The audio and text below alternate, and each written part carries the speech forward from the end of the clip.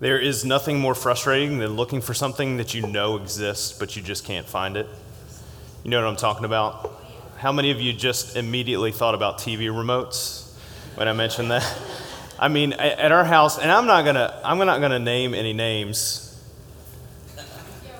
And at our house, I'm always looking for the TV remote, and it is never where it's supposed to be. And I've established 2 places for the TV remote to be able to be put.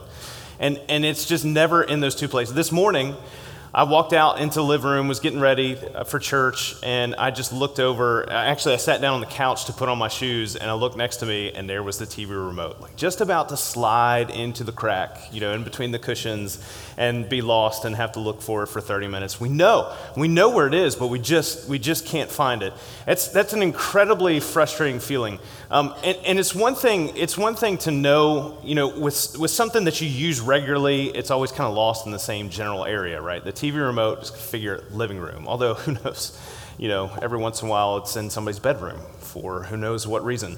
But you just know the general area. Then you have those things where, you only have the occasional use items, and you bought that thing, and you probably have like 3 different versions of it. I just discovered where all my tools are and stuff, that we have way more rolls of electrical tape than we will ever use. And I have no idea why that is. Just didn't know that it was there and didn't find it. I have an air compressor, and one of the attachments, I have a blower attachment for it, and the other attachment is to fill up tires, because we have to do that every once in a while.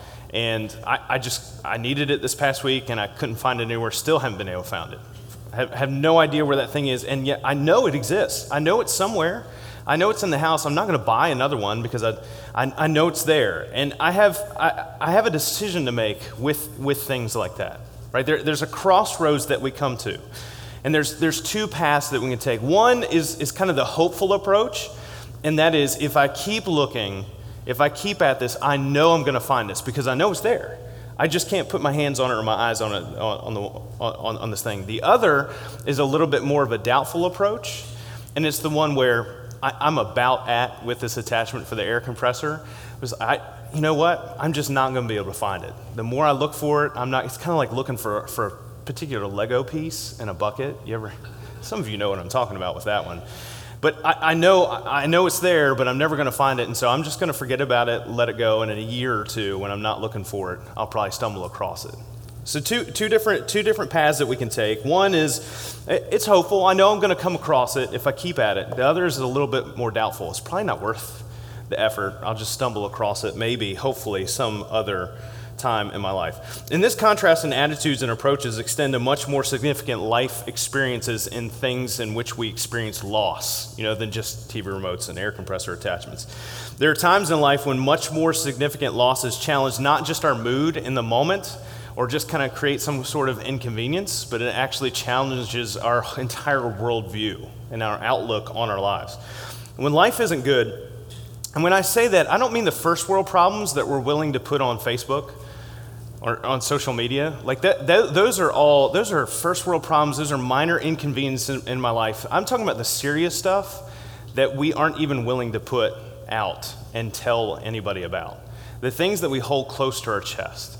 The things that are deeply painful, that create doubt and despair and suffering in our lives. I'm talking about those objectively not good moments in our life. Our sense of loss in those moments brings us to a crossroads in which we decide if we're going to be hopeful or we're going to be doubtful. And depending on how long we have to sit in that and wait on it, our sense of loss can overwhelm us to the point where we're wondering if what we've really lost along the way is God. And this morning, we're starting a brand new series called Hope in the Dark, and we're going to talk about this exact moment and this exact feeling and this exact thing that we go through. Because you may not be in this place in your life right now in this moment, but either you can remember a time in your life where you were there, or at some point in the future, you will be there. And I can guarantee you that somebody that you know and love in your life has experienced this or is going through this right now. And so we're going to talk about these moments in which we feel like, God, are you the thing that I've lost? Like, are you the thing that's missing? And what we do in those moments. And the most important thing I think that we can realize right off the bat is that God does not ignore those moments in our life. In fact, if we read through Scripture consistently, we're going to find time and time again that there are examples within the Bible of people who are just very direct and open about the things that they're going through. There's moments in their life where they are in the dark and they are searching desperately for God. Consider these lyrics from David in Psalm chapter 6. I'm going to read verses 2 and 3 and verses 6 and 7. David says, "Be gracious to me, O Lord, for I am languishing. Heal me, O Lord, for my bones are troubled. My soul also is greatly troubled, but you, O Lord, how long? I'm weary with my moaning. Every night I flood my bed with tears. I drench my couch with my weeping. My eye wastes away because of grief. It grows weak because of all my foes." It's not the typical song lyrics that we use, right? It's like, all right, like we're happy now, and Jesus loves me. This I know, for the Bible tells me so. I am drench my couch with my weeping, is what David says. This moment in his life, when life hits, sometimes maybe it's things we've been taught or impressions that we've been given from other people. It can seem almost like we're not allowed to question God in those moments. It can almost seem like we're not really supposed to think about life in those ways. But we can actually be real and raw and honest when it comes to our relationship with God and where we feel in those dark moments in our life. There are moments where, our life, we're frustrated, sometimes even devastated because of things that we have. And so as we go through this sermon series, we're going to be in Habakkuk, the Old Testament book of Habakkuk, and we're going to look at each chapter in succession over the next 3 weeks. This morning, hopefully you have your Bible with you today, either on your phone or physically. If you want to go ahead and turn to Habakkuk chapter 1, that would be amazing. It is in the Old Testament. It's in the minor prophet section, so kind of in the middle to second half. And so if you need to look at your table of contents, there's no perfect people allowed, and that's fine. Habakkuk's not one of those ones where like, oh yes, this week, my devotion time will be in Habakkuk, so I totally understand that. So go ahead and look for Habakkuk. And just to let you know that this is a series that's kind of inspired by a book written by Craig Rochelle. The name of it is Hope in the Dark. And so if you want some supplemental reading or just maybe an opportunity to take to read through that, maybe to help somebody else in your life, that would be amazing. It is difficult sometimes to believe that God is good when life is not. And so as we open up Habakkuk and we look at what's going on in his life, Habakkuk is kind of a unique prophet because when we think about prophets, a prophet is giving a message from God to the people. But Habakkuk doesn't start off that way. Habakkuk starts off with him giving a message to God. A little bit of a role reversal there in what's going on. Habakkuk was down in the southern kingdom of Judah, and Judah was doing great at one point, but they weren't anymore. In fact, things had just gotten downright horrible. Nobody was living the way that God had called them to. They were violent. There was injustice everywhere. Habakkuk's looking around, and he's looking at God, and he says, "Where are you?" And so even 2,600 years removed that we are now, even way back then, there were human beings or people looking to God and said, "Where are you in this moment?" Things are terrible. Life is not good. It's dark all around us, and we're stumbling and we're stubbing our toes and knocking our knees and all kinds of things. God, where are you in this moment? And before we jump into chapter 1, as we acknowledge that this question has been asked throughout centuries, I just want to acknowledge something that I hope will be helpful for our perspectives when we're looking and seeking for hope in the dark. And it's this. This is going to blow your mind, I'm sure. Life doesn't work like a sitcom. Maybe everybody already knew this. I don't know has anybody ever told you that before? Nobody's ever come up to me and told me that before. So I don't know, maybe I'm thinking this is more significant than it really is. But it doesn't work. It doesn't work like a sitcom. We love sitcoms because you can sit down in about 30 minutes or less, it depends on how many commercials there are. You have these lovable, cast of characters that have this, tension, some sort of drama inserted into the relationship, either internally or externally. And over the course of the episode, all these whimsical things happen, and you deal with the thing, and at the end of the episode, what happens? Everything resolves. right? Well, unless they do a part 2, maybe it's the end of a season special or something like that. But everything comes to a great resolution, and we kind of like chuckle about it. We're all sitting around on the couch as a family or friends, and we're laughing about this thing that happens. That is not how life works. Sometimes the attention extends well beyond 30 minutes. And it's drawn out by unlovable people in our lives sometimes, or incredibly complex events. And the reason we can feel so stuck within those unresolved tensions, feel like we're stuck in the dark, is that we don't always have the control or wisdom or willingness to accomplish the right solution.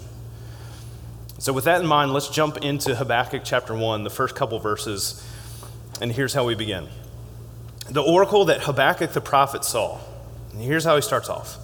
O Lord, how long shall I cry for help, and you will not hear? Or cry to you violence, and you will not save? This oracle, the reason it's called that is it's this burdensome message that as Habakkuk is looking around and he's seeing the condition of the people of God and what's happening in their lives and what they're doing with their lives, he's saying, God, when are you going to do something about this? And perhaps you've had moments like that in your life where you can look around at the world around us and you've had those moments. God, when are you going to, can you see what's going on? Can you see what's happening in my life? When are you going to deal with it? Habakkuk says, I have concerns.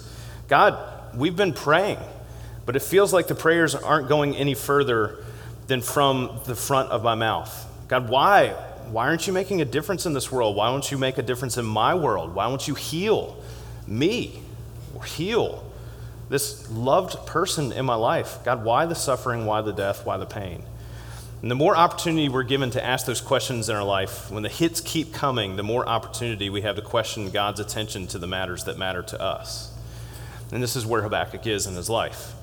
And perhaps the solution is found in the approach and even in the meaning of the name of the man who is approaching God in this real, raw, and direct way.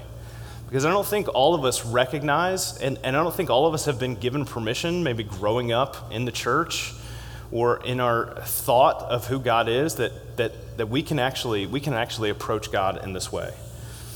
Habakkuk, the name Habakkuk means to embrace. There are a couple of ways that we can embrace, though. One is the really loving, like coming up and just the hug, and we all like hugs. Not everybody likes hugs, and that's fine. Again, no perfect people out. But just the person you want to hug you, right? Okay, maybe that's the distinct difference. But you just think about that, and you think about just arms around you and just being held closely and tightly. And so you think about that kind of embrace. That's one kind of embrace. The other kind of embrace, I think about that one. That's the wrestling embrace. Where it's a lot, you may maybe start off with a hug, but then you like start squeezing and you start wrestling, wrestling the person down. Like that's the other thing, which is fun to do with the kids, right? We like to do that. You guys are getting kind of old for that too, though. Maybe I'll toss you around a little bit this afternoon. But that's the other kind of embracing that we do. We either embrace the affectionate hug, the other is the tension-filled grapple. And as a prophet, Habakkuk is doing everything he can do to embrace who he knows God is. But with what he's seeing and experiencing and observing, he's also wrestling with God. And when life is going great, we've got the top of the world, mountaintop experiences, our desires are being met. When life is good, it's easy to affectionately embrace God.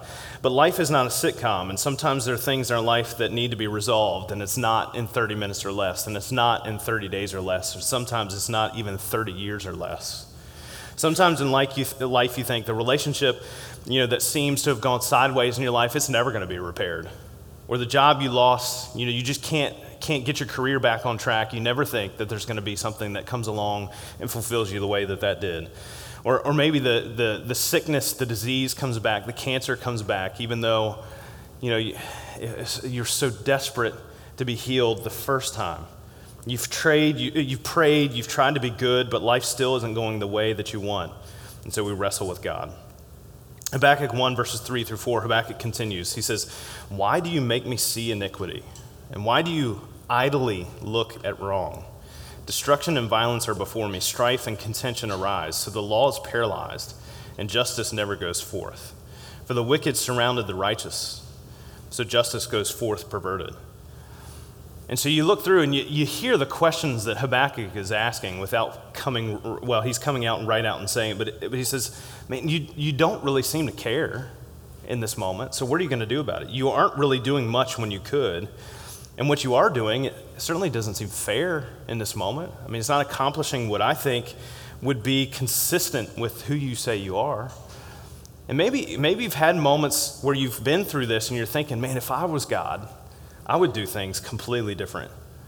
Now, most of the time we say that, we're in a pretty selfish place. I mean, if I was God, I know exactly who would have gotten the winning Powerball ticket last night. I know you guys been paying attention to that. I mean, we bought 2 tickets, for fun. Is that okay for me to say? Can a pastor say that? Yeah. Okay. We can talk about it later if you want to deal with the theological expenditures of entertainment in our lives. Usually that takes us to pretty selfish places, but at least, I'm sure we would stop all the injustice around us, right? I mean, that's how we, if I win the lottery, man, think of all the good I could do, because I would give it all away. I wouldn't waste it like most people do. But Habakkuk is wondering, are you even paying attention? Because none of this kind of stuff is stuff that you would want to happen. And some of you have wondered, is it actually okay to articulate these thoughts out loud to God in my life? Like, is it okay to question God? It's very possible that a well-meaning Christian has come to you in the middle of the dark moments of your life and heard your questions for God and said a bunch of well-meaning but less than helpful things. Even dumb things, like trust God. Okay. Thanks for that very practical application of thousands of years of human suffering and how to approach it. Or how about this one? This is a favorite. Let go and let God. I'm not even sure what that means, to be honest. Let go of what and let God what? Or how about this one? God won't give you more than you can handle. On just a very anecdotal level, has anybody experienced that to actually be true? I mean, I know there are plenty of things that I've come up against in my life that I know I cannot handle. The reason we come up against bad theological statements like that is just people just aren't in God's word enough to know what Scripture actually says. So that, like, for example, that God won't give you any more than you can handle, that comes from kind of a misrepresentation of 1 Corinthians 10:13, where Paul says that God won't let us be tempted beyond what we can bear, which is absolutely true. He provides a way for us to come out of that. But absolutely there are moments in life that we can't handle on our own. That's why God sends Jesus. That's why God calls us into communal relationships with one another as we live out our lives and as we struggle and as we wrestle with these things. Just so you know, it is okay to question God. In fact, in Scripture, people do that on a regular basis when they come to these deep, doubtful, despairing, suffering, painful moments in their life. It's okay to question God. He can handle it. Not only is it not going to offend his sensibilities, but he can handle it. He can take care of it. About a third of the Psalms are cries to God in the middle of pain. A lot of questions in the Psalms, as David and others are pouring out their hearts in songs. Several books of the Bible, Lamentations, Job, Jeremiah, Ecclesiastes, pain, questions, hurt. Jesus, even on the cross, he's perfect in every way. He bears our sin, he bears our shame, he takes the punishment we deserve, and things get dark with Jesus on the cross. And even Jesus looks to God and says, Why have you forsaken me in this moment? Right? So it's okay to ask questions. It's okay to wrestle with those things as we're struggling to embrace God. There are going to be moments where we're on the mountaintop, we have the strong moments of belief, but there's also going to be moments where we have crisis of belief. We're going to have peace and hope. On the one hand, there's other moments we're going to have a dark night of the soul. There's going to be ups and downs. There's going to be mountaintops, and there are going to be valleys. And that's okay. That's how life works in a world that's broken by sin. And those where are you God moments, we can either ignore it, kind of moving on, we can let go and let God and keep pushing through and ignoring the pain. We can deny it all. We can just walk away from our faith and put it aside. Or we can wrestle and embrace. What we're concerned about is, hey, is life going to get better? Will there be something meaningful and purposeful that comes out of this darkness? And God says there is. In James chapter 1, James says, "Count it all joy, my brothers, when you meet trials of various kinds, for you know that the testing of your faith produces steadfastness, and let steadfastness have its full effect, that you may be perfect and complete, lacking in nothing." The way to true intimacy with God is not remaining on the mountaintop and faking, things that we don't actually feel and experience, but experiencing Him in the valley. That's where we do the hard work of tilling the soil for growth. It's in the valley. And so when we find ourselves in a crisis of belief, we wrestle. We ask questions. We cry out to God. We allow ourselves to be honest with ourselves and with God. Sometimes it's going to take the downward hill of our faith to kind of give us the momentum to move back upwards. It's not always pretty and it's not always pray for, but God always has something for us on the other side.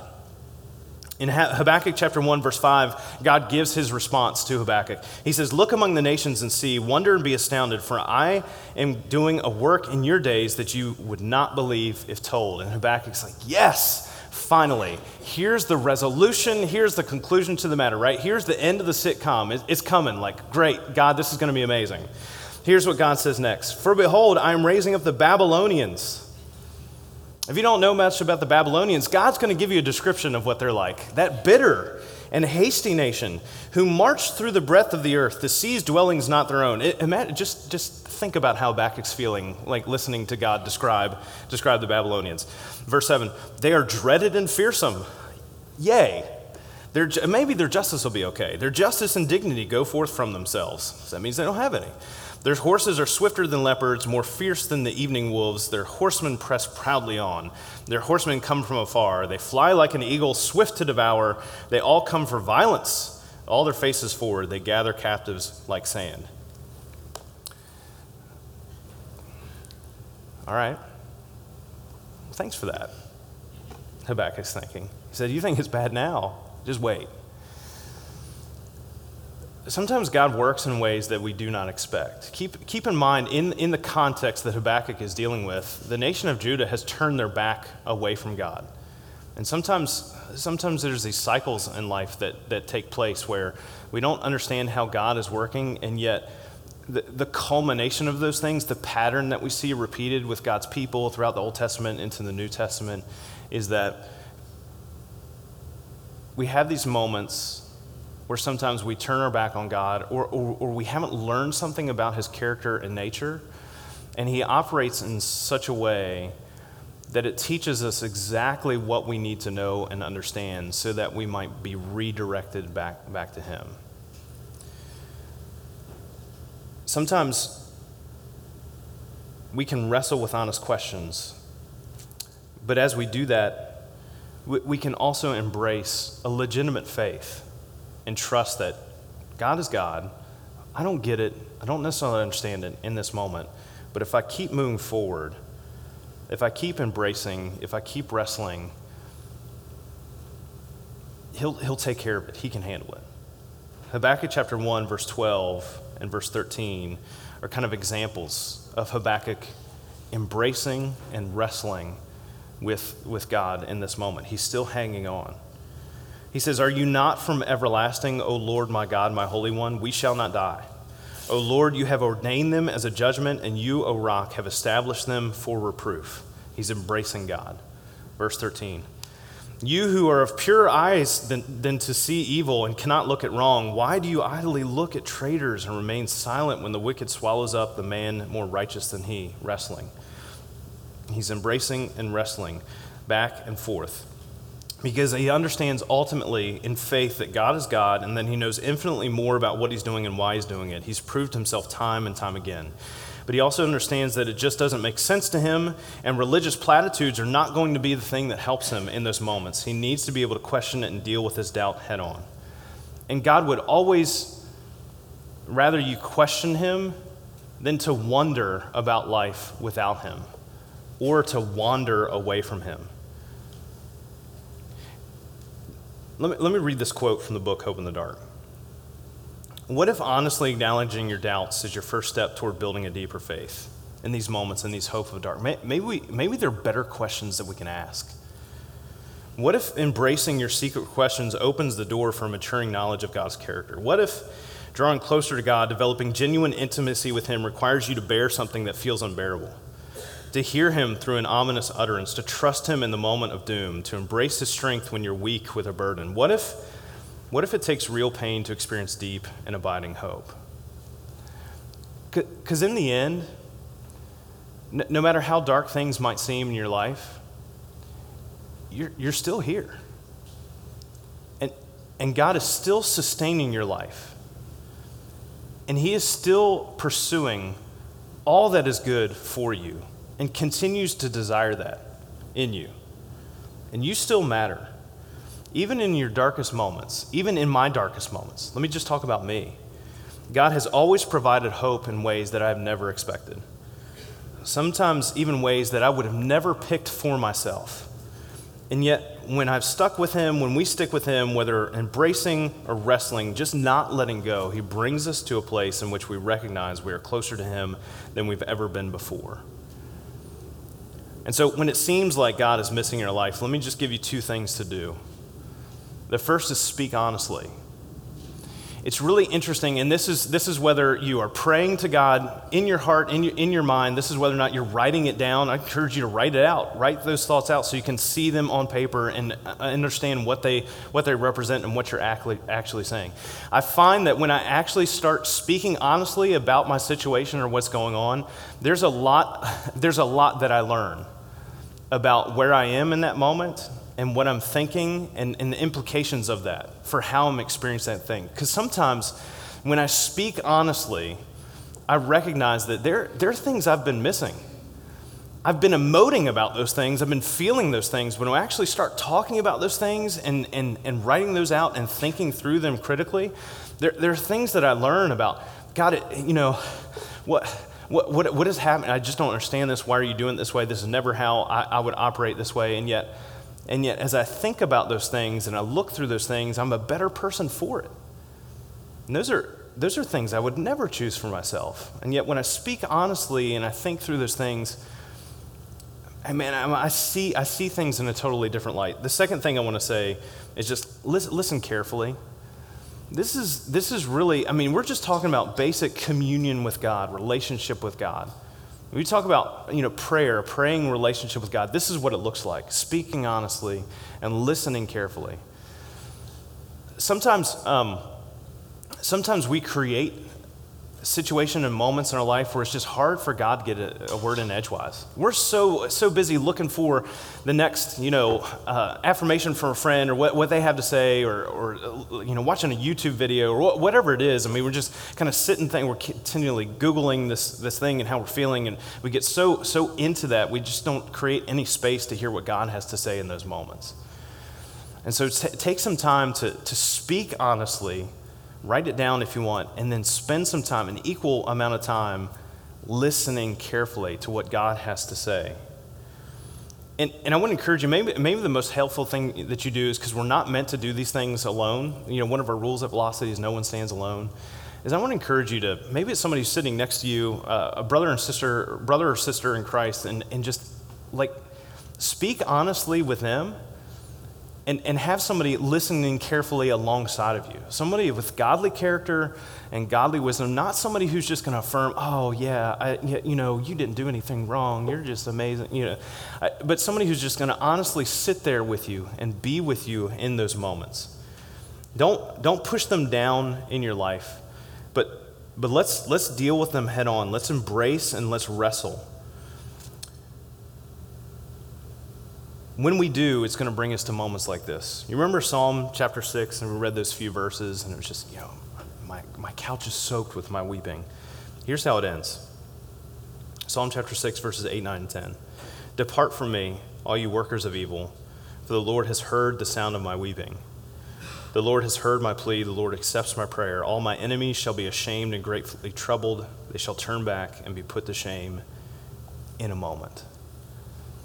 Even when we're in those dark moments, there's still hope. And God is going to be there, and he has always continually been there with us. It's just going to seem like a moment. Don't walk away. Wrestle and embrace. Wrestle with what you see. Embrace who you know he is. Wrestle with what you experience. Embrace what he has experienced for us on our behalf. Wrestle with the silence and embrace the God who promises to always be there with us. Let's pray. God, whether we are in the dark right now or somebody else that we know we know that these moments exist in life. God, help us to see past just the moment that we're in. Help us to see the pattern that you have participated in since the dawn of time throughout humanity. Things are bad, whether it's because of us or someone else, or just because we live in a world broken by sin, and yet you always produce something good. God, help us to hang on in those moments. Help us to embrace who you claim to be, who you continually show yourself to us that you are. And God, help us to wrestle honestly with what's happening in our lives, to come to you, to ask our questions, and to look with hope. God, we thank you for always honoring that in our life. We praise you for it. And it's in Jesus' name we pray. Amen.